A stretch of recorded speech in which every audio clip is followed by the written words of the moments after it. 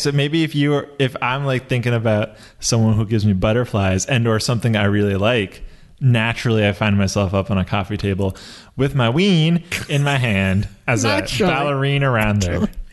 Naturally, you do. I mean, come on. Everybody does it. Again, this is like one of those... This is a National lyric where he's like, guys, we can't stop thinking about our dicks at parties, right? Also, how many times have you just been thinking about the girl you like and you start ballerinaing and you have your cock in your hand and everybody just mouth agape. Food falls out of their mouth. They're like, you need help.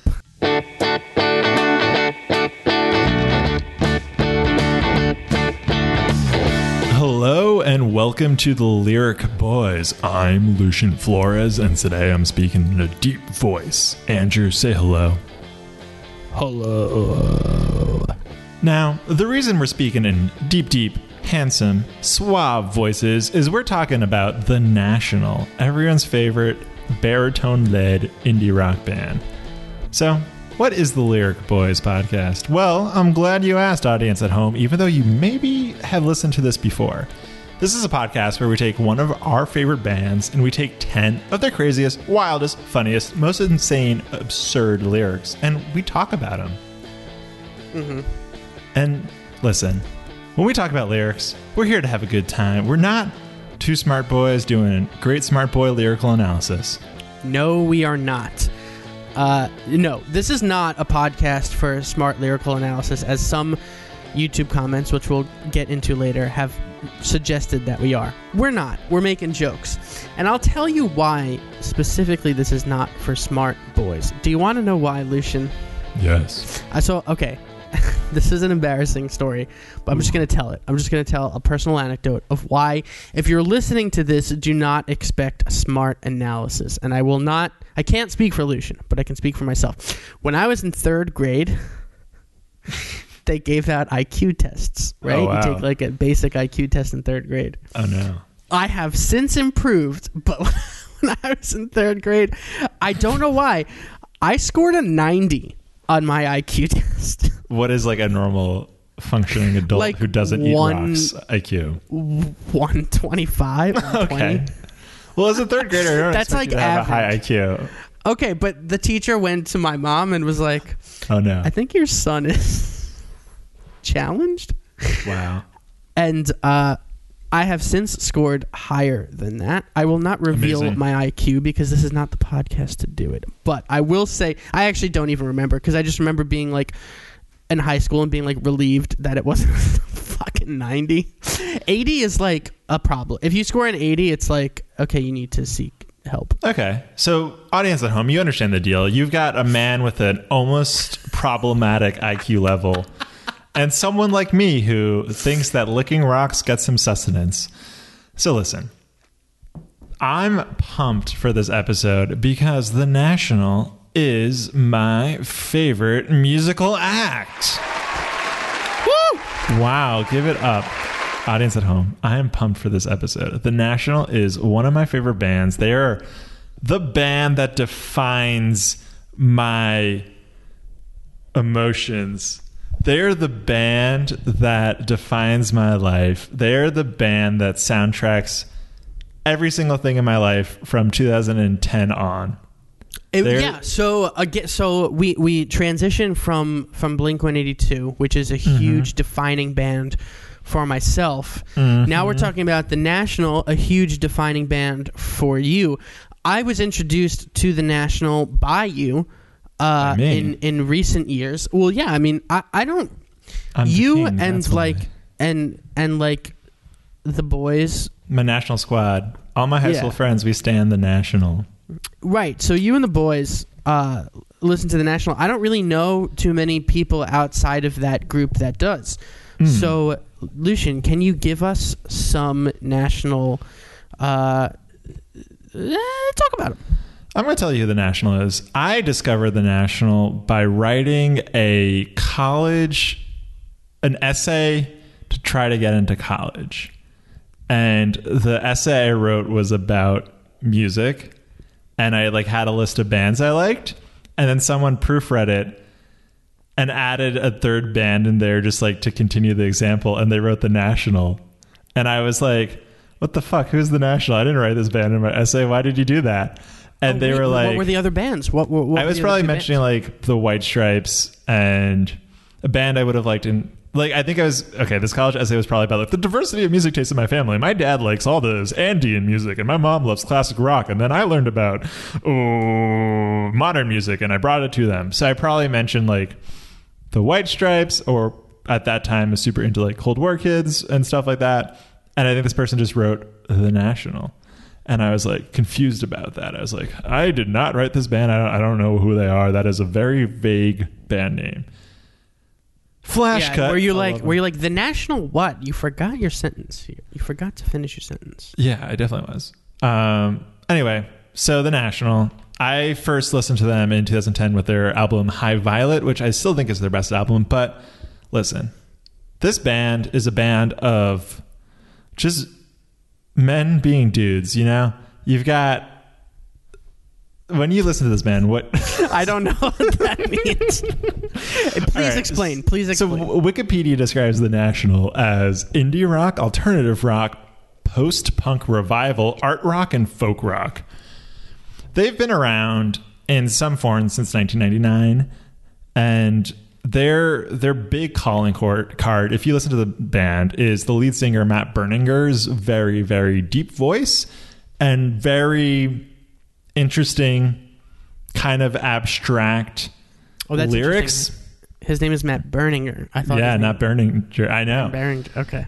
Very abstract lyrics about just leading that middle-aged man life and having the weight of the world on your shoulders and just trying to get through life. So this band, they've released, I don't even know how many albums, but they've released a ton of albums.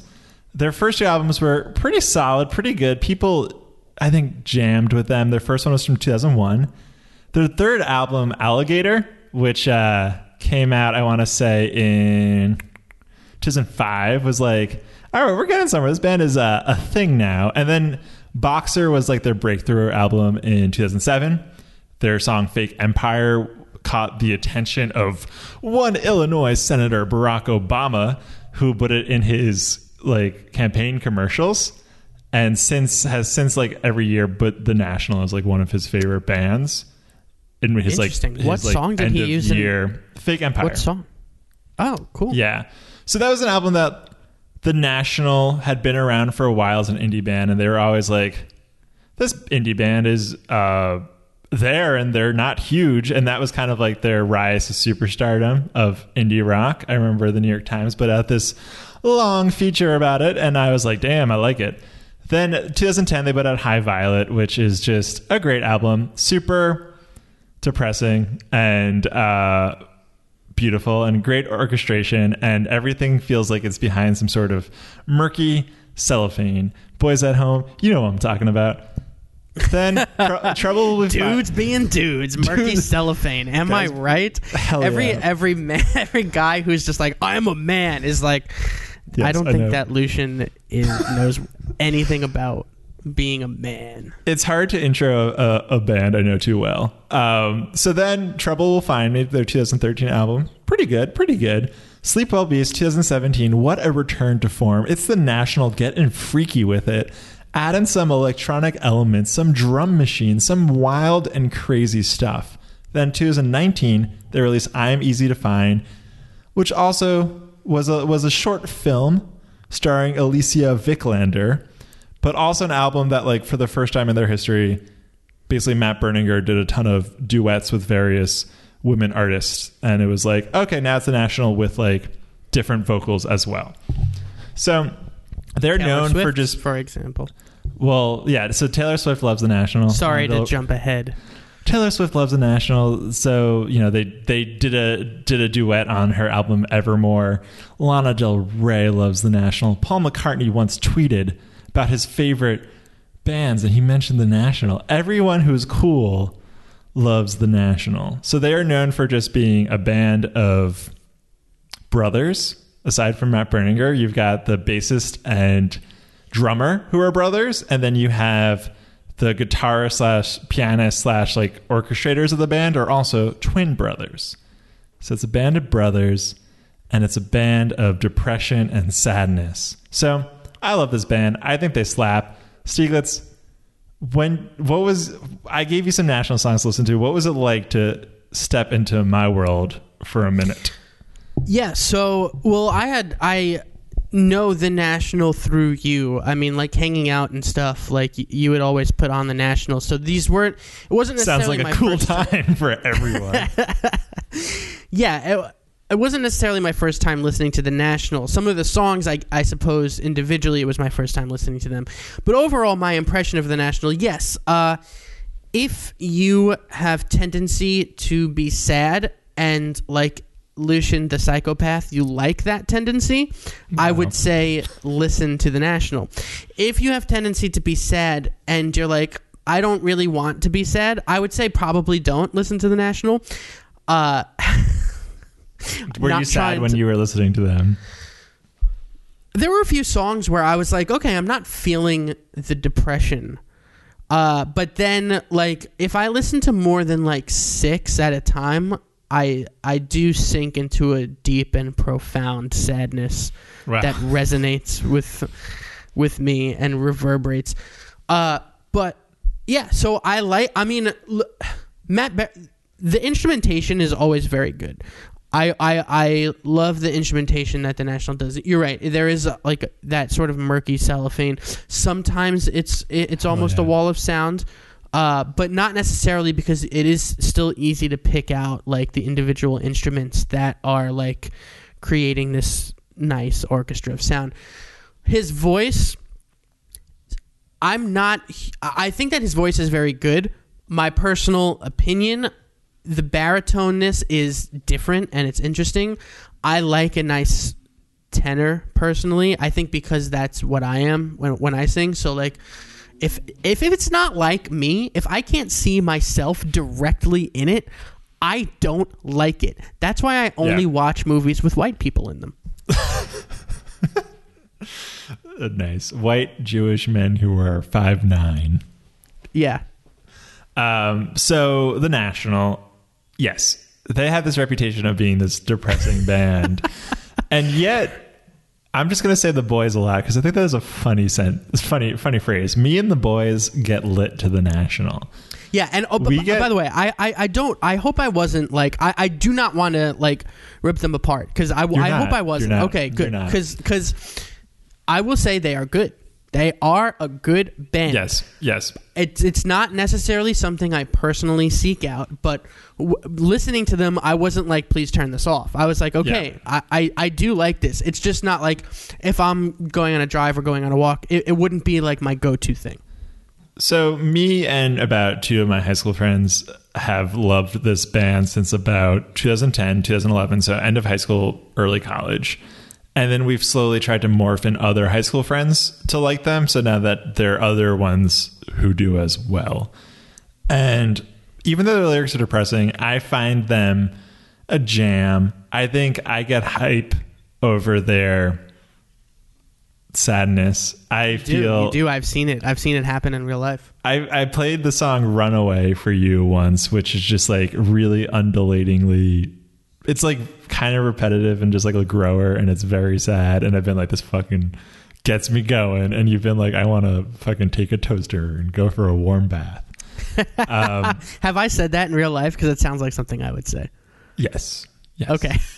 That's funny that you 2 more fun facts. Well, that's interesting because well, the sadness gets you hyped. Yes. I feel like when I went to BU, when I first got to BU, and again, this is Boston University for you content hounds at home that want to know where we graduated from college.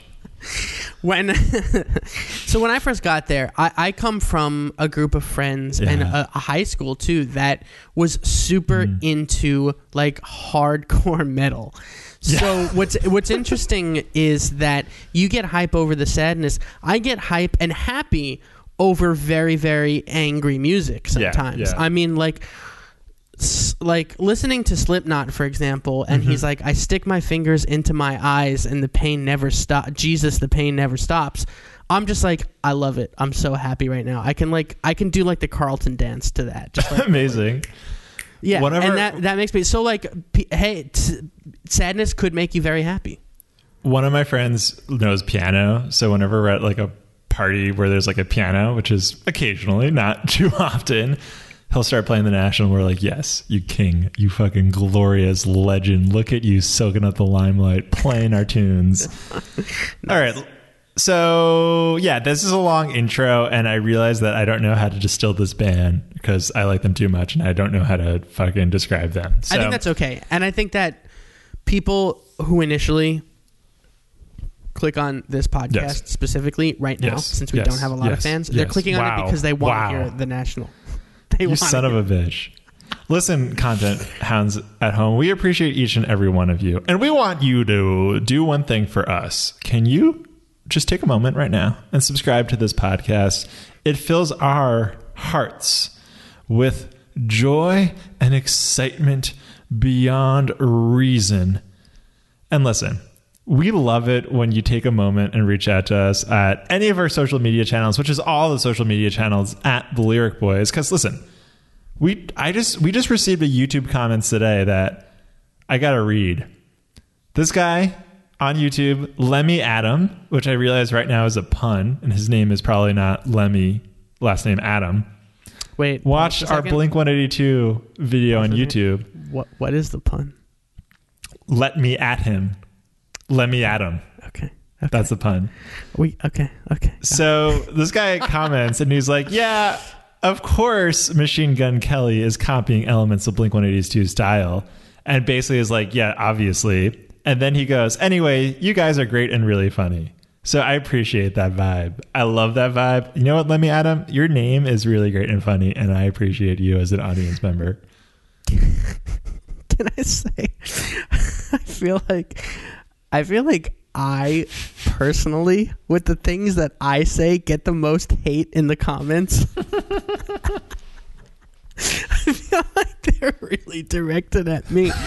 Okay, so that comment was specifically directed at something I said about Machine Gun Kelly trying to sound like Tom DeLonge. We had somebody comment on our Idols video saying, do you even know what staccato means?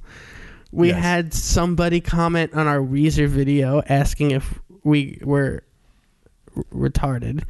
And I feel like that was also directed at something I said. You just because I was mentioning like, he'll walk away and he'll be naked in like 6 hours. We were talking about the sweater song, and we made a joke about the sweater song being a song that is just like someone walking away from an explosion, but a really like lame version of that, where you're walking away for 6 hours and your sweater falls off. And someone commented like, you ripped the mic out of I turned off my mic. This person was like, listen, you dummy, the sweater song is not about that. It's about a breakup. You guys are dumb. And it's like, dude, we know this song isn't about a really badass way to exit a room. We know that. Anyway, we are going off, and we're probably going to cut a lot of this. All right. Point is, people at home, we love it when you subscribe and talk to us. It is my favorite part of my day.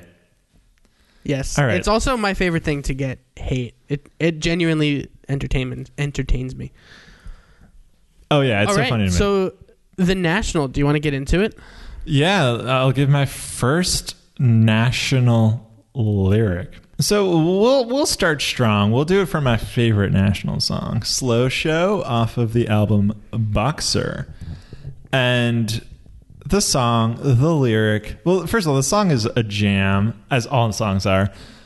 The song is about love, and then the narrator of the song is like, baby, when I've been missing you my whole life, and then I found you at 29 years old, and oh, baby, that is a beautiful thing. So the lyric in this guy thinking about his lover and being at a party without his lover is, can I get a minute of not being nervous and not thinking of my dick? That is the lyric. It's this guy at a party just not wanting to be nervous and wants to stop thinking about his dick. I feel like this is a very specific problem that only he has. Matt Berninger just can't stop thinking about personally, I don't want to like shame him into saying like, hey, that's weird. But it's a little weird. Like, I don't think I've ever been at a party and been like, my dick. Like, I feel like that is a very specific personal problem. And like, he puts it in a song, which is interesting because I feel like when I write songs, I'm like, oh, this is a universal problem that maybe people can relate to. Yeah. This problem, to me at least, seems very specific. Maybe it should have been, can I get a minute of not being nervous and not thinking of my genitalia? Oh, okay. Interesting. I have thought of my genitalia before. No, I've never been at a party being like, oh, let me just go get another beer. Fuck. I thought about my dick again. Two things come to mind here. One is that, can I get a minute of not being nervous? I think is a relatable feeling at a party. If you don't know many people, you're like, oh, I'm too nervous. Yes. But then it's like, oh man, but my dick, oh no. I like the idea that's an intrusive thought, that this guy's like having a good time and he's like, my dick. And he's like, oh. Yeah, well, what is he thinking? That's an interesting. The point is like, what is he thinking? When he says he's thinking about his dick, is he thinking like, I have this really burning sensation down there and maybe I should get it checked out? Because then that would be a valid, you should think about that and you should get it checked out. Or unless he's just being like, I wonder what my dick looks like right now. Like what is the thought? Like what is he thinking about? So I do, there is something more relatable to this if you pull it back a level, which is, have you ever worn pants that kind of strangely bulge up around the crotch area with the fly? And you're just like, I hope people don't think this is my wiener. I hope they know that this is simply just what happens when jeans bunch up. And then you're standing at the party being nervous, being like, oh my God, everyone's looking at my jeans, or I spilled water on my crotch. I was having a good time and now there's water on my crotch and my jeans are bunched up. I hope everyone does not think I am both erect and soiled. Imagine looking over at a guy and he has a boner and he's pissed his pants. That what you're talking about. You go over to your friend and you're like, Andrew, you see that man in the corner? Do you think he is both erect and soiled? Yeah, that guy pissed his pants and now he's rock hard. There's the pilot episode of Curb Your Enthusiasm is about that specific thing you're describing, where you wear a pair of jeans and it bunches up and then somebody thinks you have a boner. Larry David sits down in a movie theater and the girl notices his jeans are bunched up and she's like, you have a boner sitting next to me, you're disgusting. Yes. Do you think that is what he's thinking? Because if that's what he was talking about, then he would say, I feel like he would say like my pants or like my situation or like being uncomfortable. He specifically says I'm not being nervous and not thinking of my pants situation. Well, maybe a more poetic way, but he specifically mentions, he says my dick. That's an aggressive word. Like it is a very aggressive word for like a very sweet song, which is why I love it, and that's something the band does well, I think. I like it. Could also be him being like this animalistic man that's like, I'm in a party and all I can think about is banging, railing, like having sex. Yes. You said railing. You said railing. So, it could just be like this man who's like, I want to be at this party and have fun, but all I could think about is like having sex or something. Like someone that's probably who's tired of like the single life, I guess. I don't know. That is probably what it is. And again, we're not smart analysis boys. We're not smart people. But I also feel like if he was really thinking like, I want to get a minute without thinking about, can I get laid at this party?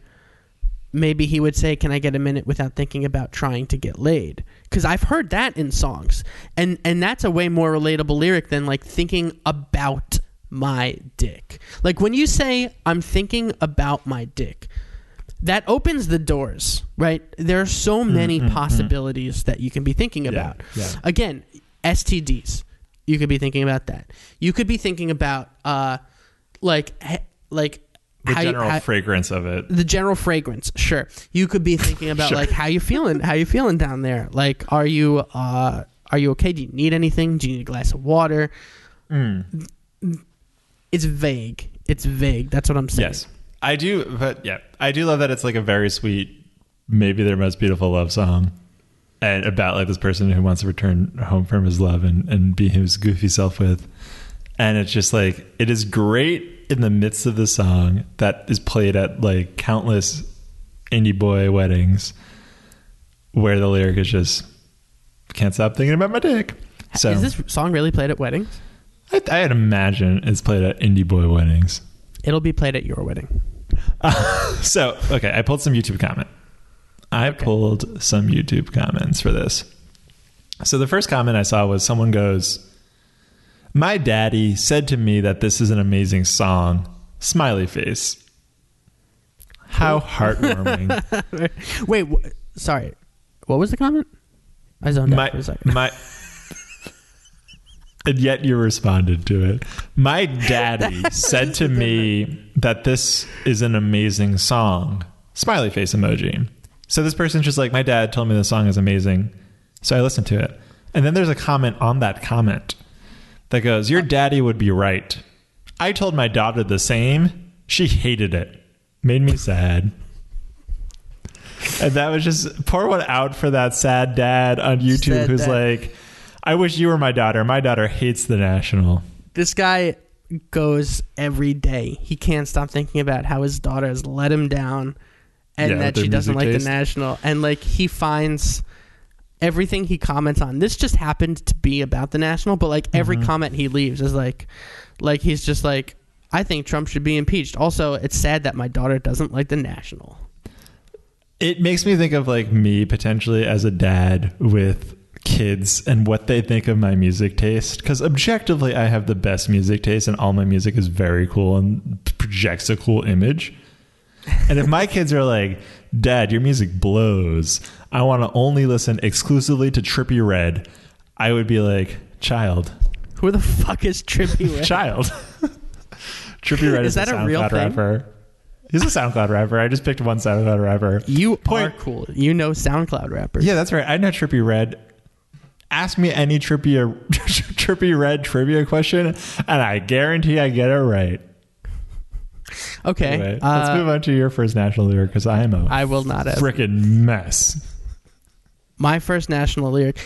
Let me mention also for the content hounds at home, it has been a week. My brain is a little fried.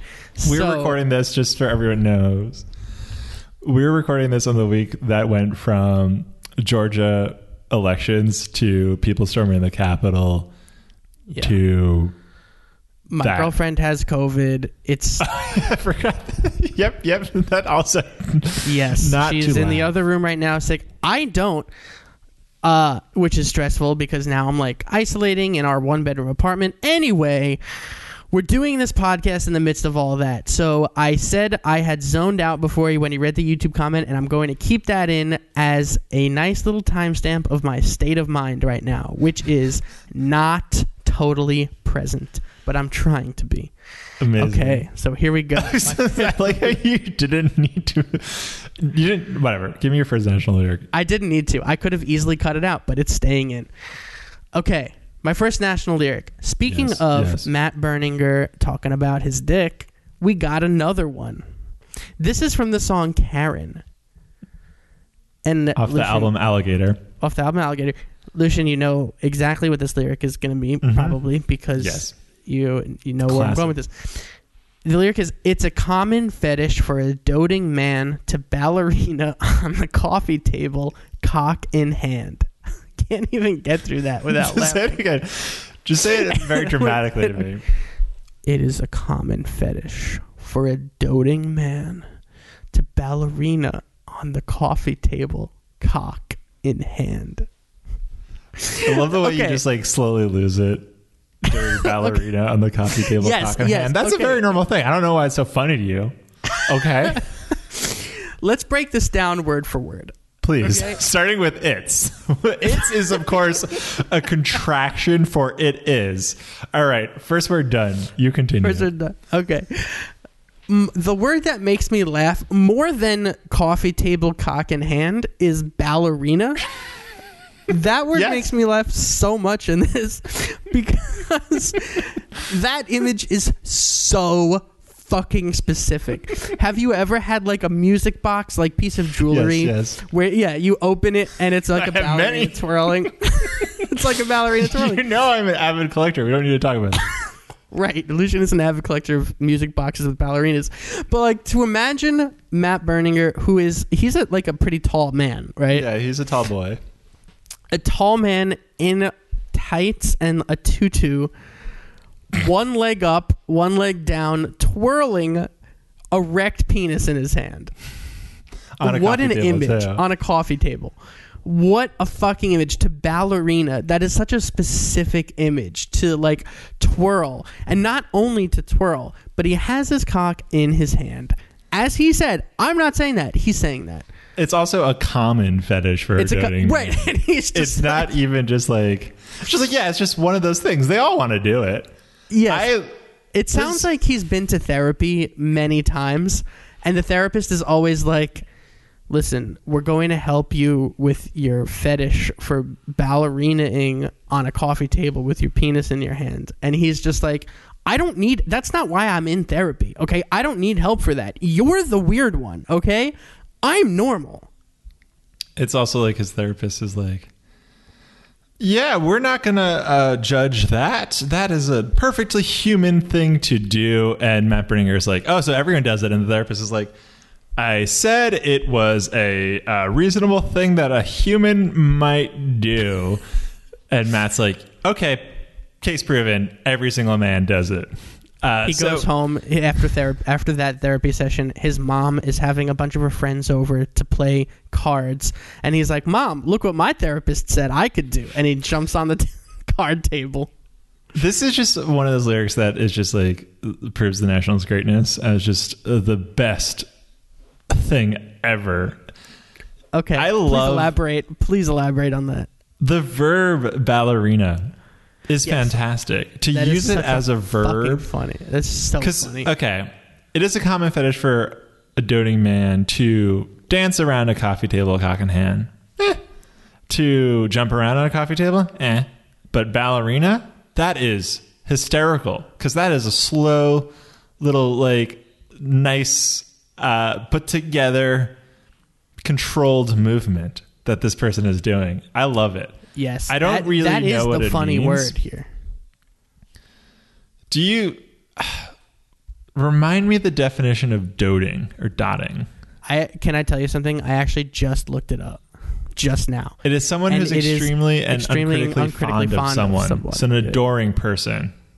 So, okay. So maybe if I'm like thinking about someone who gives me butterflies or something I really like, naturally I find myself up on a coffee table with my ween in my hand as a ballerina around there.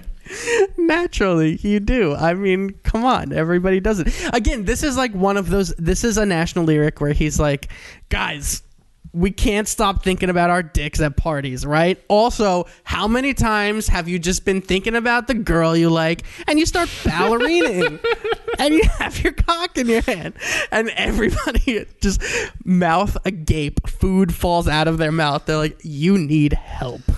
I do like the idea of when because the way the band's process generally works is like the two brothers, the Dessner brothers, who are the twins, will write a lot of the music and orchestrations, and the whole band will then come together and like record it and then give the songs to Matt, who listens to them on headphones and supposedly like just drinks wine at home and like frantically writes lyrics to them. So he comes back to the band being like, boys, I just cranked out some lyrics. So it is very funny to imagine like they write this song and they're just like, oh hell yeah, this number is a slapper. And they come back and Matt's in the studio and be like, all right, so this is what I present. And it's it's like, it's guys, very relatable, right? A universal truth. And they're like, is it you just saying I love you? It's like better, more universal. Think something you do every day, you don't even think about it. Breathing? No. Eating? No. Ballerinaing on a coffee table, cock in hand. So, all right. Well, yeah, I'll save some of this great discourse for later. Okay. My second national lyric is from the song Conversation 16 from High Violet. Once again, we know that there were 15 other conversations that preceded this one. Anyway, the lyric is, I was afraid I'd eat your brains. I was afraid I'd eat your brains. 'Cause I'm evil. 'Cause I'm evil. Another relatable lyric. If you're a man and you're in your 40s and you have a child and you are no longer the peak physical specimen you were in your 20s, you relate to this. You relate to any national lyric. Okay. I love this also because the way it's delivered in this song is very melancholic and very matter of fact. It is not a weird thing that I'm afraid that I'd eat your brains because I'm evil. It is just something that I bemoan as if it's going to happen one day, and I'm just warning you. It's also, this is the type of song lyric that I'd imagine in a Halloween song. That's like Mr. Spooky's like Mr. Spooky's zombie song, and it's like some fucking hit number. It kind of sounds like a Misfits lyric almost. Okay, yeah, and it's not that whatsoever. And I don't know. Have you ever worried that you might devour someone you love's brains? Yes. Exactly. One time I had a friendly person over, and I accidentally unscrewed their head, and their brains were hanging out. And I was like, I'm going to eat them. But I didn't. I put them back, and I sent them home. It's really nice of you. Yeah. I just love the self-awareness of it, too. It's like, this person is afraid he's going to eat the brains of this other person, and he's worried about it. And generally, like, you think he'd do something about it, but he's like really trying to stop this habit, this really bad habit of eating brains, because he's just an evil person. Love it. Well, okay, so again, we're not smart analytic people, but this is about like I'm afraid that I will like hurt you in our relationship, and I'll like cause you to be upset because I'm a toxic person, right? But I thought it was about a zombie. Very close. You're almost there. I know that you have a 90 IQ, but you're almost there. So I feel like this is actually more universal, although it's good that he has self-awareness about this, because a lot of times I feel like people who do this type of thing are like, it's not my fault. Like they're gonna write a song where it's just like, you were the bad one, you were the evil one, and like he's actually being like, I'm the evil. I know what I am, and I like that. I appreciate that. Just look at the other lyrics of the song. I love it. I love it so much. But one of the other lyrics is, you'd never believe the shitty thoughts I have, or I think. The shitty thoughts, I think. So I guess he thinks shitty thoughts about eating brains. Or probably like his penis. Right? He's mentioned that before. Another of these lyrics is, we should swim in a fountain. Do not want to disappoint anyone. I like that idea of being a last-ditch effort with some friends or acquaintances. Like this, you're hanging out with some people. It's not going well. And you're at like Lincoln Center or something. And you're like, fuck, okay. No one here thinks I'm cool. I'm a disappointment. What would kick this night off? And you're just like, fucking swim in a fountain. I gotta do that. Everyone would speak about it. I would be party king then. Right now I'm lame. That would jazz up this night, baby. Yeah, I hate like hosting stuff. Like if I have like friends and stuff, like I don't like having people over because I always feel like so much pressure to entertain. And I kind of feel like that's what he's talking about there. Like where it's like, you have people and you're just like, fuck it, let's swim in a fountain. I know this fountain, it's like 10 miles away. We have to drive there. Get your bathing suits. I know it's 30 degrees out, but we could swim in it. It's probably illegal and we're gonna get arrested, but how fun would that be? Am I right? Hell yeah. Andrew, Give me your second national lyric. I'm dying to hear it. Okay. My second... Okay. My second national lyric is... Tell me. It's from the song Fake Empire, which you had mentioned Obama used in his... Big fan. Yes. It's from Boxer. From Boxer, the lyric is, let's not try to figure out everything at once. It's hard to keep track of you falling through the sky. Now, not knowing the grander context of this song, it kind of sounds like a skydiving trip gone wrong. Okay. Where, like, you go skydiving, right? And the guy, you have, like, the instructor who's on top of you. You're, like, you know, it's usually, like, in tandem. And you're falling, and the parachute doesn't open. And the instructor is like, uh-oh. And you're like, what happened? Oh, my God. And he's like, shut the fuck up. It's hard to figure everything out at once, okay? I got to keep track of you falling through the sky. And you're like, what is there to keep track of? We're going to die. That's what this sounds like. Well, the first part of the lyrics, let's not try to figure out everything at once, for some reason gives me this image of, let's say it's a party. Okay. And let's say you have done everything wrong. You walked into the room, you opened the door, you hit someone in the face with the door, and you were like, shouldn't have been standing there. And you turn to them, and then your butt knocks over a table, and all the drinks spill. And then you're like, I'm walking here. Then you go, you make some terrible comments to some people. You say congratulations on the pregnancy, and someone's not pregnant. You make a racist joke for no reason, and everyone is like, dude, chill out. Like, you've just done all these things, and you're like, okay, let's not figure it out all at once. Just one thing. Let's talk about one thing I did. We don't need to talk about it, all of it. That's what I imagine here. Well, yes, I like that imagery too. But like, if you picture skydiving, right, and the parachute, it's one thing. The parachute doesn't open, and the guy's like, "Let's not figure everything out all at once." And your skydiving partner is like, "Excuse me, there's one thing to figure out." And the fact that you are stalling, trying to figure out a lot of other things, makes me think we're going to die in 3 seconds. We can't keep track of 3 things at once. The 3 seconds. That's a bad joke. What could Obama have used this song for? Like, what? To get hyped with his boys. No, but I mean, it was in a campaign. They've been Joe Biden just fucking getting hyped. Listen to the National. This was a campaign. Yeah. I think they used it. I know the National played like some campaign rallies for Obama, and I think this song was also used on a commercial. And Obama was like, let's not try to figure out everything all at once. America, you're falling through the sky, okay? Let's rein it back. To be fair, I did watch...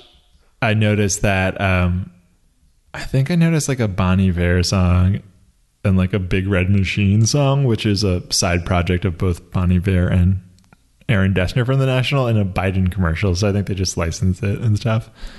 Anyway, my third national lyric is from the song Pink Rabbits from Trouble Will Find Me. The lyric is, you didn't see me. I was falling apart. I was a white girl in a crowd of white girls in the park. You didn't see me. I was falling apart. I was a television version of a person with a broken heart. Please elaborate. 2 iconic things. The idea of just me being like, I am a white girl in a crowd of white girls in a park. I am anonymous, and it's just so funny to me. As a relatable image of just like, there are many anonymous things in the world. You can be an M&M in a bag of M&Ms. You can be a sardine in a sardine can. You could be a grain of sand on a beach. But the idea of being one single white girl in a crowd of white girls in the park, and suddenly no one knows who you are because you're just one gigantic blob of white girl, therefore there's no individuality, is amazing. shrill. Wow. Just like, oh my god, did you see what I was wearing? How many white girls do you think have to be in a park for it to go from, oh look, there's a bunch of white girls, to just be, look, it is a blob? 10. Wow, okay, that's fewer than I thought. Depends how big the park is. Yeah. It reminds me of this one time I went to pick apples with my fam, and a bus from like NYU showed up, and everyone who got off the bus was wearing the exact same thing. It was like just NYU shirts? No, it was like everyone was wearing black leggings with Uggs and a flannel green and blue long sleeve shirt with a black puffy vest. Every single person in that group came off the bus dressed the same. And to me, that is like the stereotypical crowd of white girls in the park that the song is talking about. Yeah. I mean, when you picture like a crowd of white girls in the park, because that is a specific demographic, what are they doing? I think they're probably watching a Taylor Swift concert. Yeah, okay, that sounds right. I was picturing them like they're laying out. They have like they're like in a circle, and they have like rosé, okay, right? Yes, and they have like White Claws, and they're just like chatting up, and they're just like gossiping about the boys they see. That's what I imagine. Amazing. I also love the second part of this, which is, I was a television version of a person with a broken heart. Because just to be like, my heartbreak is so big, it is a stereotype of heartbreak, is very funny to me. And then it makes me imagine of like those cartoon characters whose like bodies just like fall into a puddle. Yeah, it's like a Bugs Bunny type thing. Yeah. I like that image. I pulled a couple YouTube comments from this. One is someone just wrote, "It's been 5 years. Please get out of my head."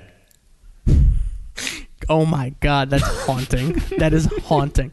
Imagine a song 5 years. Every day you wake up, it's there. You go to sleep, the song is in your head. It won't go away. You play other songs, and the song in your head is louder than the other songs. You go to a concert, and the decibels are turned up to 1,000,000, and you still hear that song in your head louder than the band performing. You go to YouTube to for some scientist to potentially stumble upon that comment and fix you. Yes. All right. YouTube is the place for that.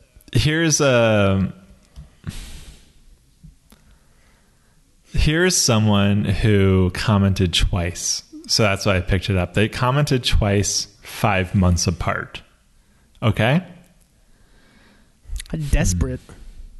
Well, the first comment was, "This band breaks my heart a little more every time I listen to them. And I love it." I love that idea. That's just like, this I'm in a toxic relationship with this band, and I keep coming back, baby. Yeah. They're abusing me. The second comment is, "I just lost someone I thought was the love of my life. I had to sever the ties. The path was leading nowhere. I will never hear this song without thinking of him. I loved our fantasy future, but it was never to be." Ouch. Ouch. The fact that comment came 5 months after the other comment makes me think they're related. Like, they discovered this song, like, "This band breaks my heart every single time I listen to them, and I love it." And then 5 months later, they're like, "My heart was broken because of this song, and I no longer feel anything. And that's why I had to break up with this person, because I no longer feel in general." Do you think actually I'm going to go in a similar but opposite direction. Do you think that they were like, "I realized I genuinely love getting my heart broken because this song breaks my heart so much. So I'm specifically going to divorce the love of my life, my husband of 45 years, because I actually am addicted to this feeling now"? I do like that idea. It's like, wow, I really like depressing music. Maybe I should become clinically depressed. Let me go seek out ways to become clinically depressed. And every person who has depression is listening and being like, this fucking person who would do that is such a piece of shit. I really love the beginning of the movie Up. Maybe I could have my spouse die on me too. Can I say something? That, you know, speaking of a crowd of circle of white girls, it does kind of sound like a white girl thing to do, to be like, in order to feel what my brothers and sisters who are depressed are feeling, I sought out clinical depression myself by severing the ties with everything I loved in my life. Now I understand. Only then can I feel your pain. And I can just see the YouTube comments on that being like, what the fuck is wrong with you? Give me your third national lyric. Lyric number 3.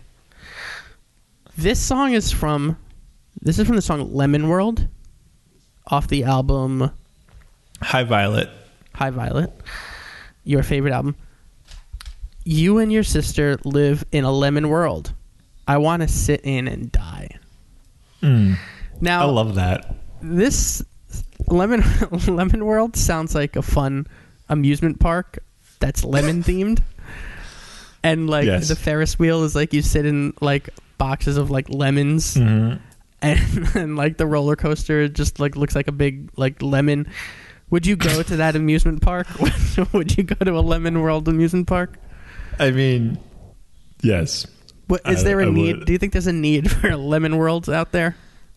I mean, I imagine the food is shocking. It's just sour. Everything is Everything is doused too in lemon sour. juice. It's like I ordered a coffee and it is fucking squeezed in with lemon. Yeah, it's just lemon The juice. toilet paper is... I don't even want to talk about that. It's lemon rinds. Yeah. So that's what you think Lemon World is. I think Lemon World is a fun amusement park, but so just by these two lyrics, right? You and your sister live in a lemon world. I want to sit in and die.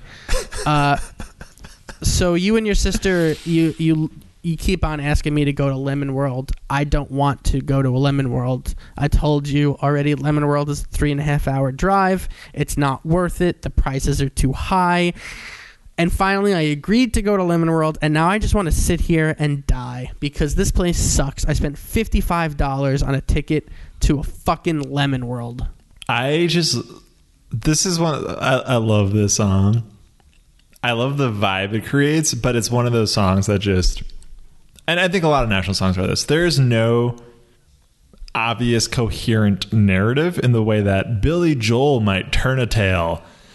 You know, like the National has no song that's like, well, Jim went to school in New Brunswick and then he met the love of his life on the sailing team and they had little kids who sailed the world.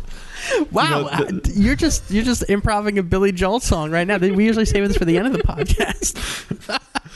So the National, I know one thing that people in my life who Jim don't like the went to New National will be Brunswick. like, they're like, the National is, their lyrics are confusing and it doesn't tell a tale. Each lyric is kind of like just nonsense. I love the way they are able to create an image and a feeling without like narratively weaving that. So it's like through these like strange couplets and like strange paragraphs of lyrics, you create a vibe and a feeling. I have no idea what a Lemon World is, but just the idea of I want to sit in and die because you and your sister live in this lemon world is such a great feeling. Like it's almost like this guy going on like a little pouty temper tantrum, and it's like, wow, you and your sister, I want to die. And it's just like I imagine like this grown man sitting like cross or like in a fetal position on the floor at a party because he wants to win an argument about like how he's so sad.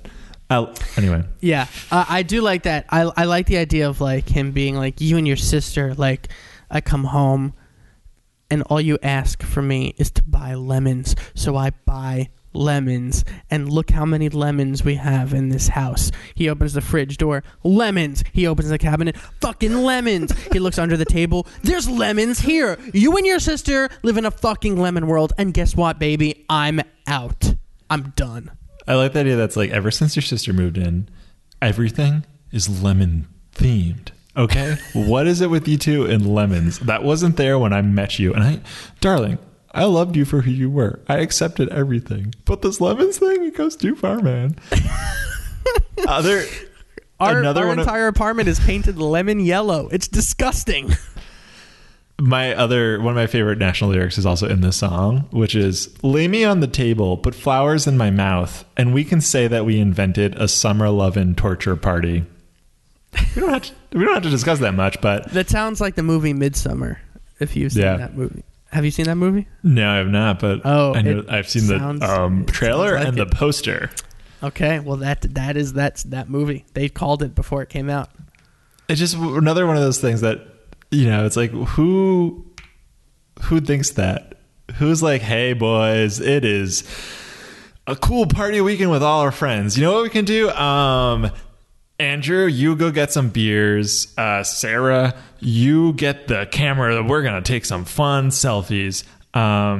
Abigail, could you just lay me down on this table and then put flowers on my mouth, and then we can call the patent office and see if this has been invented, because maybe we invented a summer-loving torture party. And Jerry, don't forget to get the hot dogs on the grill. Papa's hungry. Call the Guinness Book of World Records. And then everyone is like, excuse me, you listed 4 things, and that third one was simply absurd, and I'm shocked and leaving. Ladies and gentlemen, the rules of comedy. Call the Guinness Book of World Records. This is the most tortured anybody has ever been. Lemons, flowers in their mouth. Terrible. Sounds delicious. Give me your 4th lyric. So this is a little ditty from the Virginia EP called Blank Slate. Wow, hitting us with an EP. Yeah, hitting you guys with EP. So we get it, Lucian. You like the National. I picked an EP so listeners at home would be like, damn, Lucian is objectively the cool one. I'm going to go on YouTube and shit on Andrew. You don't have to tell them to do that. They will. They go to YouTube, they're like, Lucian's so right. Andrew, you are fucking dead weight. You know what? Let's do... I want to release a version of this podcast where it's just you, but like it's this episode, but I just take out everything that I say just to see how that would sound. To prove a point that, yeah. Anyway, so this song is basically... All right, I'm just going to give you the whole thing. There's a lot. There are 3 lyrics I struggled to decide. So I go out looking in parked cars for somebody famous to kidnap and love. Okay. Wow. Beat off the army with a tennis racket. That's my whole plan. But I keep it upstairs. Keep it upstairs for the grand finale. I keep it upstairs. Gonna be a blank slate. Gonna wear a white cape. But I keep it upstairs. Gonna tackle young girls off their beautiful bikes. But I keep it upstairs. Keep it upstairs. Keep it upstairs. Okay. You look concerned. My initial thought is this. If you told me, hey, here's a lyric from Mark David Chapman, the guy who murdered John Lennon, and it was this, I'd be like, yeah, this sounds like the guy who murdered John Lennon. He's talking about keeping everything like up in his head and tackling young girls, and he's like, but I keep it inside. I'm gonna fucking kill the army. I'm gonna kill the whole fucking army with a tennis racket. Keep it inside. Keep it inside. Keep it inside. Time to murder John Lennon. It reminds me of this movie that I have seen twice in my life, and I really don't like it, called Joker or The Joker. I don't remember. But have you seen that movie? With Joaquin Phoenix? With Joaquin Phoenix. Yeah. Yes, have you seen the movie? Yeah. I Can I? An unpopular opinion. I don't hate that movie. I think it's fine. I think it's a fine. I think that is a very popular movie. Yeah. I mean, a popular opinion to like Joker. Oh yeah, I do like. Yeah. I mean, it gets a little silly in some parts, but I don't think it's a bad movie. Yeah. One thing in that movie that was eternally funny to me was the Joker's little notebook that he carried around with notes in it. And it reminds me of this. I feel like if you turn to a page in the Joker's notebook, and it's like, once again, find people in parked cars to kidnap, love them, keep it upstairs. And that's what this vibe is. I do love it because we're picturing like a kind of like unwell Joker-esque person, you know, or Mark David Chapman-esque person, someone who gives off bad vibes, let's say that. But I do like the idea that this could be like someone in a Brooks Brothers suit with a nice brown leather briefcase, a nice white shirt and red tie, walking down Park Avenue in the morning, leaving his Fifth Avenue mansion. This is whatever. Yeah, terrifying. This could be this person just going to work at the MetLife building. And this is the thoughts. This is the internal thoughts as they just walk to work and they're like having their normal life. And this is who they do. And that's scary to me. Yeah. I mean, this is, again, like I mentioned, Mark David Chapman, the guy who killed John Lennon. You're talking about Joker. This, it seems like Matt Berninger is the most fucked up person that we've ever talked about on this podcast. I mean, we've talked about people who are fucked up in different ways. So like Red Hot Chili Peppers, Anthony Kiedis, he's only fucked up in one way, and that's just like he is horny as fuck. Dog. He's so horny. We've talked about like the singer of Idols is fucked up in a different way, where he's just like, I want to kill fascists, right? Which isn't fucked up. He's just like very angry about it, rightfully so. And Matt Berninger is a different kind of fucked up. He's like, he thinks about his dick a lot, but not necessarily in an Anthony Kiedis way. In a way that I feel like he wants to murder somebody and then just like expose himself. That's the vibe I'm getting here. I think the National embodies just the thoughts of an everyday white collar mid-40s Midwestern worker who shows up to work and is like normal, and then deep down he's got this pent up anxiety and rage.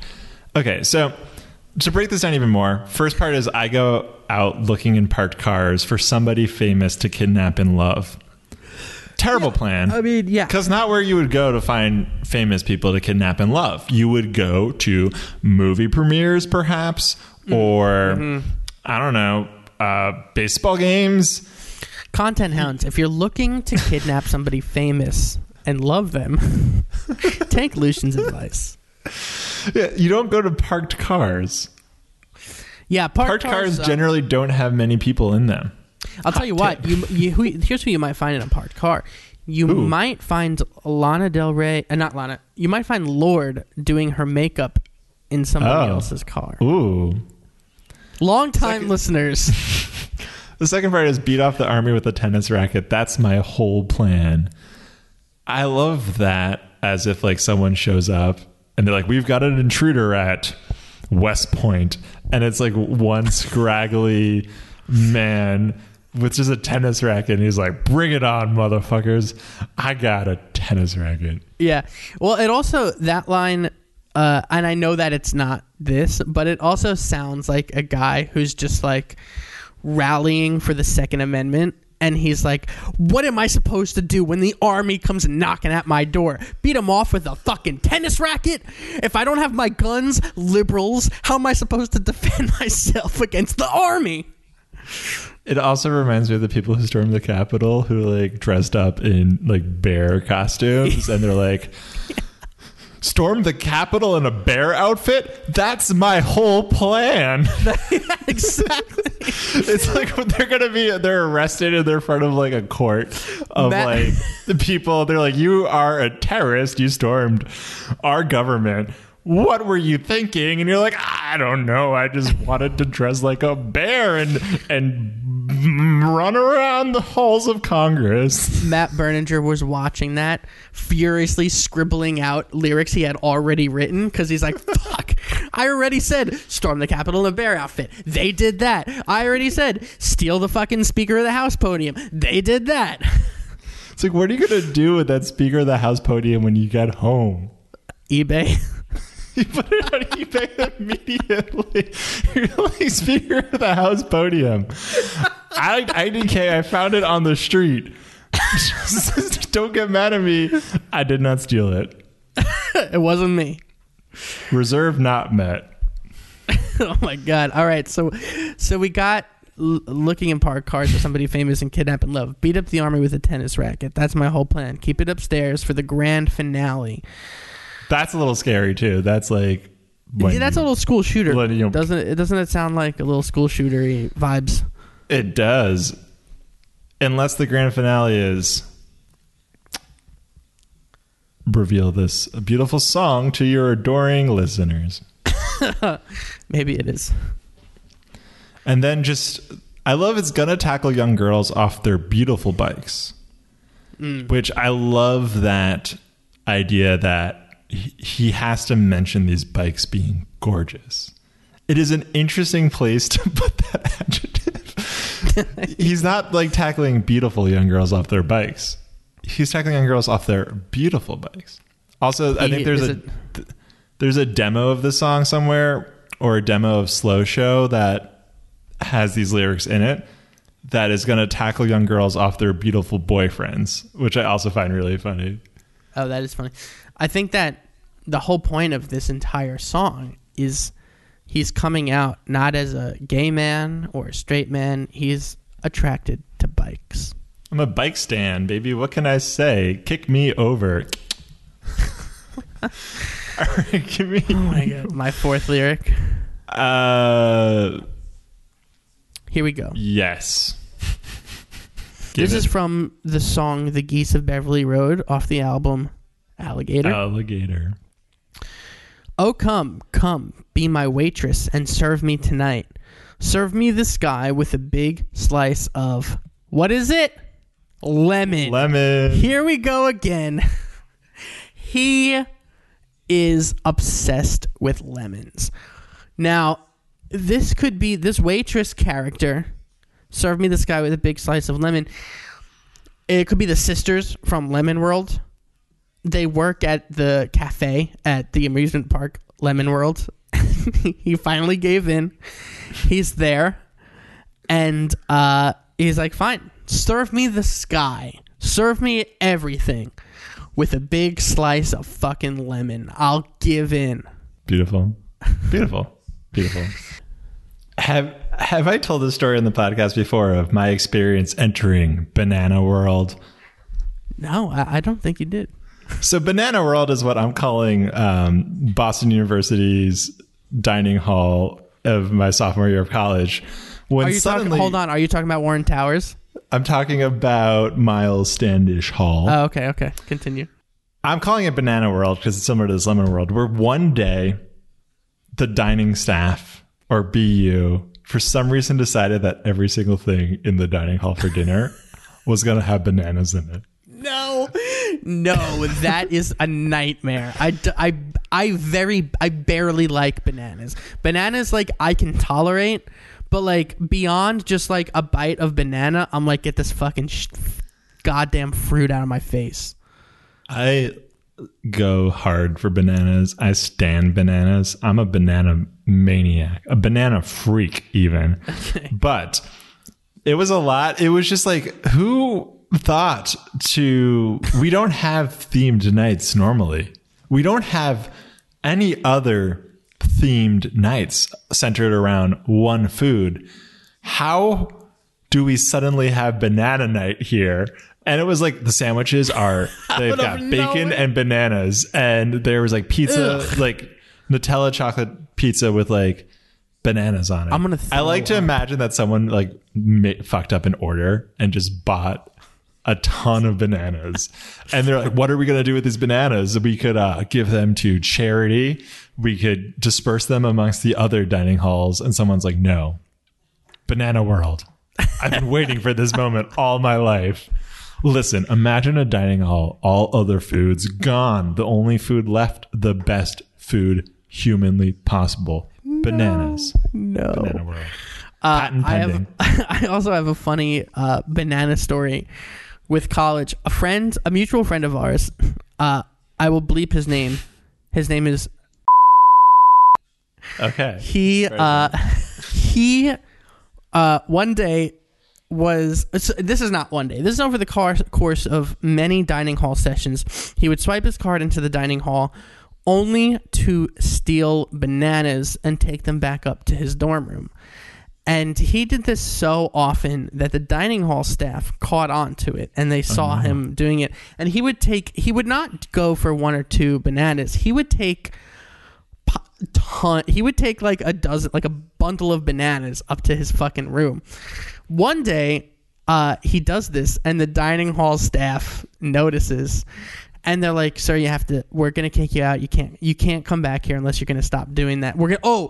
Here's what they did. They took his picture and they put it on like a wall of shame. Do you remember this? There was like a Warren wall of shame. No. So they took his picture but before he was like arguing with them, he's like, I didn't take bananas this time, I swear. And they're like, open your backpack. And he's like, no. And they're like, please open your backpack. And he does. And like a fucking sitcom, 20 bananas must have fallen out of his backpack. And I was standing there and I was like, why would you steal 20 fucking bananas? How are you going to possibly eat that many fucking bananas? I don't understand why they were mad at him though. Because he was in the part of he had access to the dining hall. If you were, I don't know. I don't know. He should have, you know what he should have done? He should have just eaten them one by one in front of them. Being like, this is what I eat. I'm still hungry. Another one. And he just unrolls the banana. He DJ Khaled's bananas. And another one. And they watch him eat 20 bananas. This is going off the fucking rails. This episode is long. Yeah. We knew it was going to be long. If I knew this was going to be a long one. My final national lyric is from the song All the Wine off of the album Alligator. So this is a song about a dude who's got a high opinion of himself, who is feeling fresh, feeling fine, feeling frisky, walking down the street. Mm-hmm. So the lyrics are, I'm put together beautifully, big wet bottle in my fist, big wet rose in my teeth. I'm a perfect piece of ass, like every Californian, so tall I'd take over the street, with high beams shining on my back, a wingspan, unbelievable. I'm a festival. I'm a parade. All the wine is all for me. And then later in the song, he continues this metaphor by saying, I'm a birthday candle in a circle of black girls. God is on my side. So we talked about a bunch of white girls in the park. Now he's a birthday candle in a circle of black girls. Can you, Mr. National Stan, explain the difference and be sure to restate the question in your answer? Explain the difference between a crowd of white girls, being a white girl in a crowd of white girls in a park and I'm a birthday candle of circle of black girls.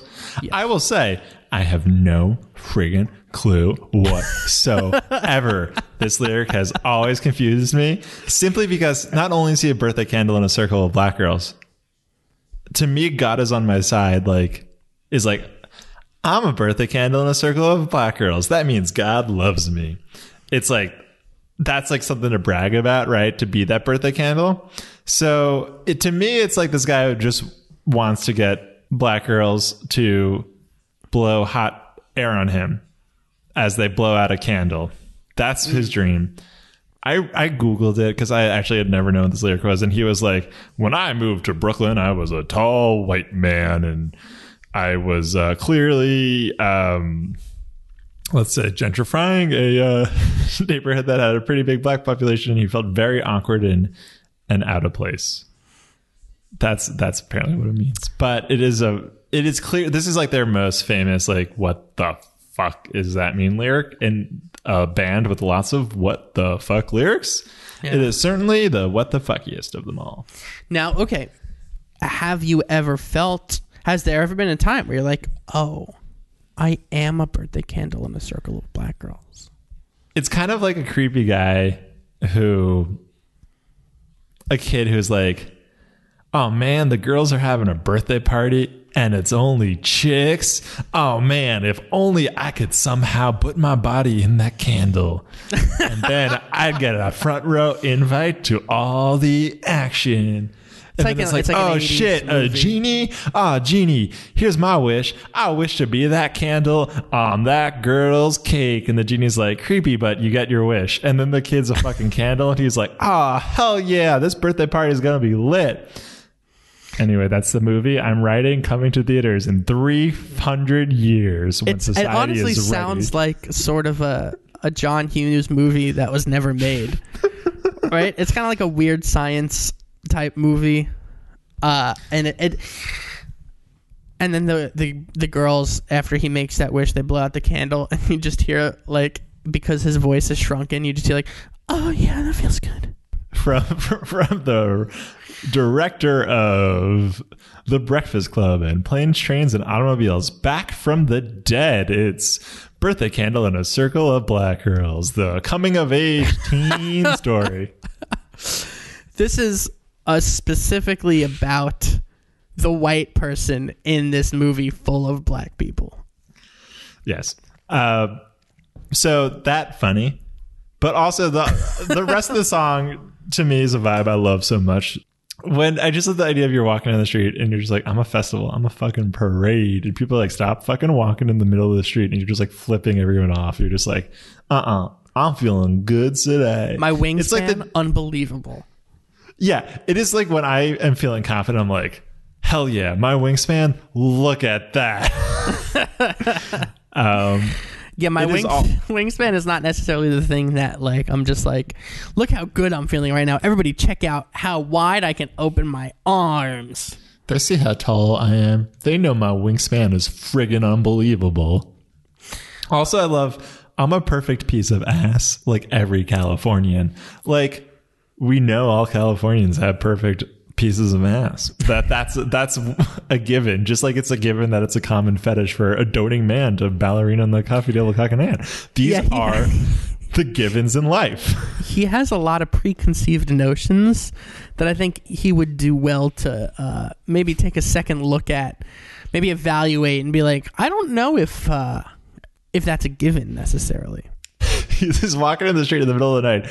Car lights are hitting the back of his body, and he's just like, wow, those car lights really show off my wingspan. And people are like, get off the fucking road, you maniac. He's like, I'm a parade. Yeah, it's the contrast. It's like in a movie, the contrast between like the character's brain and the reality. I feel like the contrast between Matt Berenger's brain and the reality is the same, but in every single song. Like in his mind, like when he is ballerinaing on the table with a cock in hand, you see like his point of view is just like everybody is like, whoa, yeah, cheering him on, and he's like way up high on a stage. It's like a 12-foot stage, and everybody's like adoring fans grabbing him, and then you smash cut to reality and he's drunk, his dick is just out, and everybody's like, call the cops, this guy is exposed himself and he needs to go home. He's like, thinks he's so cool, and yet he's just like puking. Okay, my last give me your lyric. Final national lyric. It's from the song Blood Buzz, Ohio. The lyric is, I was carried to Ohio in a swarm of bees. And I like this imagery. I'm picturing him being carried like a pharaoh in Egypt, but it's just bees surrounding him. I like the idea that, like, you're like, where the fuck is Andrew? He said he'd show up at this party. I want to shoot him a text. And you're like, Andrew, what's up? And you're like, you text back. And it's like, oh, I'm being carried to Ohio in a swarm of bees. I was walking across the street and suddenly the swarm smacked into me. And I'm just somewhere over Pennsylvania right sucked up now, and I didn't know. I thought maybe Pennsylvania was our final destination, but I hear these bees. They're talking about Ohio, man. It's like a cartoon tornado. They call Matt Berninger and they're like, "Hey, you said you'd be here like an hour ago. Where are you?" And he's like running, and he's just like, "There's a swarm of bees. They're chasing me." And he runs from Brooklyn to Ohio, and it's like a 5-day run, and he can't stop because if he stops, they're gonna sting him. And then he lives in Ohio now because he's like, I can't even go back. If I go back, they're gonna find me. And they're like, "Sir, do you recognize that those were not bees? You were just incredibly high." And he's like, "Well, yes, I recognize that now." This every song takes place in one day where he just gets incredibly fucked up. He does every drug. He drinks so much alcohol. He goes to a party. He ballerinas, takes out his dick. He walks in the street and he's like, "I'm a perfect piece of ass," and everybody's honking at him. He sees a swarm of bees, or what he thinks is a swarm of bees, and he runs away and ends up in what he thinks is Ohio. He tries to beat off the army with a tennis racket. He tries to eat somebody's brains, and all the while, this is like an 11-minute time span of doing acid. All right, look at that. We just went through 10 lyrics by The National. There were many lyrics we could have done, but we did 10 because, hey, we have a format and we got to stick to it, baby. So listen, here's the point of the podcast where Andrew and I write our own version of The National lyrics. And generally what happens is Stieglitz forgets that this is a part of the podcast. And then he goes, "Oh, shit, I forgot about that." I thought you were wrapping up the podcast, and now I fucking remembered that we have to... How am I... What are... I don't even... How are we going to do that with this? How are we going to do that with this? For people listening to the podcast and not watching on YouTube, Andrew just tilted his camera down just to reveal a gigantic full box of tissues. And then he just tilted back up for no reason. Ooh. Oh. So we're going to write our own version of The National lyrics. These are completely improvised. We don't this talk is about not it a box of tissues, by the way. If you're curious at home, my mic is it is a box of tissues, but the tissue box is filled with plastic bags from the grocery store. These are plastic bags. I can't get them out. Anyway, all right, Andrew, keep it upstairs, okay? Going crazy. It's been an hour and a half. We're just going to take like 30 seconds to write our own lyrics, and then we'll sing them or just say them to each other. Okay, so hold steady, please. Okay, this is terrible. I have two objectively terrible lyrics that I wrote that are just the worst I've written on this podcast. Look at how many fucking lyrics I just wrote. All right. Look at this. That's really good. I don't know if it's good. It's long though. These are bad. Okay, let me hear. I can't. All right. So I have two lyrics because I wrote one lyric down and I was like, I don't think that's good. And then I wrote another lyric down and I was like, I don't think that's good. So I'll do both of them. My mom and my brother ate some bad mayonnaise. Wet. All right. Once again, to the audience at home, we did not come up with these before. These are improvised in 30 seconds, and it's that late. Is clear. And that is clear. My mom and my brother ate some bad mayonnaise, wet and eggy, painfully opaque. My stool is so healthy. I'm feeling fantastic. My father is proud of the man I've become.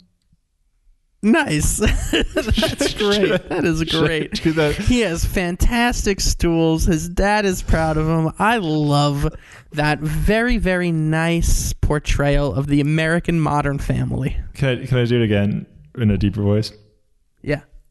My mom and my brother ate some bad mayonnaise, wet and eggy, painfully opaque. My stool is so healthy. I'm feeling fantastic. My father is proud of the man I've become. Nothing rhymes. That's why I was disappointed. I love it. I think that is really one of my favorite words to say on this podcast. Delightful. Stool. It's delightful. My other national lyric that I wrote that is, I don't know. To be honest, I'm kind of freaked out. The bulbs went out at the knife shop last night. Woke up in a cold sweat. The knives are in my hand. I've murdered the goose down. It put up no fight. You know, I can see both of these being in a national song for real. Oh, thank you. Thank you. I like that your signature lyrics are ones that don't rhyme. I specifically try to rhyme. Okay. I rhymed night with fight. I like that. So, boom. That's one rhyme. Here we go. Are you ready for mine? Rhymes are hard, okay? Rhymes are hard. We can maybe post a picture of this on socials because this is how fucking long. Kind of looks like the Joker's notebook. Yes. Here we go. You ready? I'm so ready. When I saw your brains spilled out on the floor, I laughed my bulbous head off because I wanted some more. I pretended you were my wife, but you've never seen me in your life. I pretended you were my friend. You took one look at me and said you'll always just pretend. Pretend you never took off your pants and showed your testicles to all my friends. Okay. Objectively, just every line worse. Every not in a technical worse. This is a bad situation, and a very bad man wrote this. Yes. Yeah, I mean, I got like to be friends with I this try person. to hit the points that we mentioned. So like, Yes. yeah, problematic. He's like watched somebody die. He uses like a weird adjective randomly. Like, I laughed my bulbous head off. Yeah, bulbous is good. I just like the idea. He showed his testicles. Specifically, he says testicles. Well, but so you start off with the dead person on the floor. It's like, I pretended you were my wife, and it was like, oh wow, yep, he murdered this random person. Your vision of Matt Berninger is clearly that he's a serial killer who just like is gonna snap any moment. He's in like that. Yeah. If you told me that you played an elaborate practical joke on me where you specifically got Apple engineers to engineer albums that like say The National and have like 12 songs or more on each of them, and you wrote and you hired musicians to make them, and you were like, it's a practical joke. What happened was we found Mark David Chapman's notebook with his lyrics in it, and I thought it'd be funny to convince you that this was a real band. I'd be like, oh, that actually makes more sense. Damn.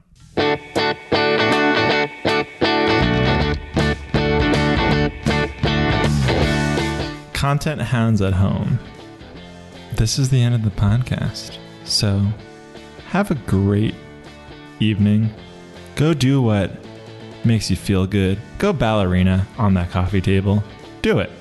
It's common. We all do it. And listen, if you enjoy this podcast and you want some more Lyric Boys action, do me a favor and subscribe on whatever podcast platform you are listening on, because we are on all of them, and we're on YouTube if you want to see our mediocre white boy faces. And hey, we're on social media at The Lyric Boys. We're on Instagram, we're on Facebook, we're on Twitter, we are on TikTok, baby.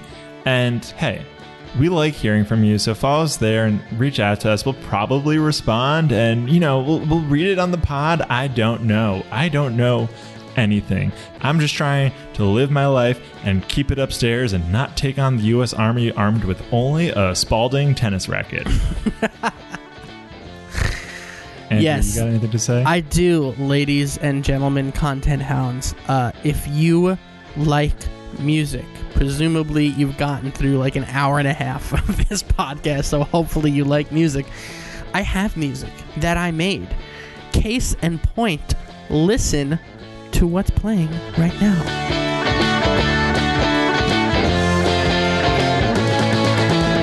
Oh yeah, I made that.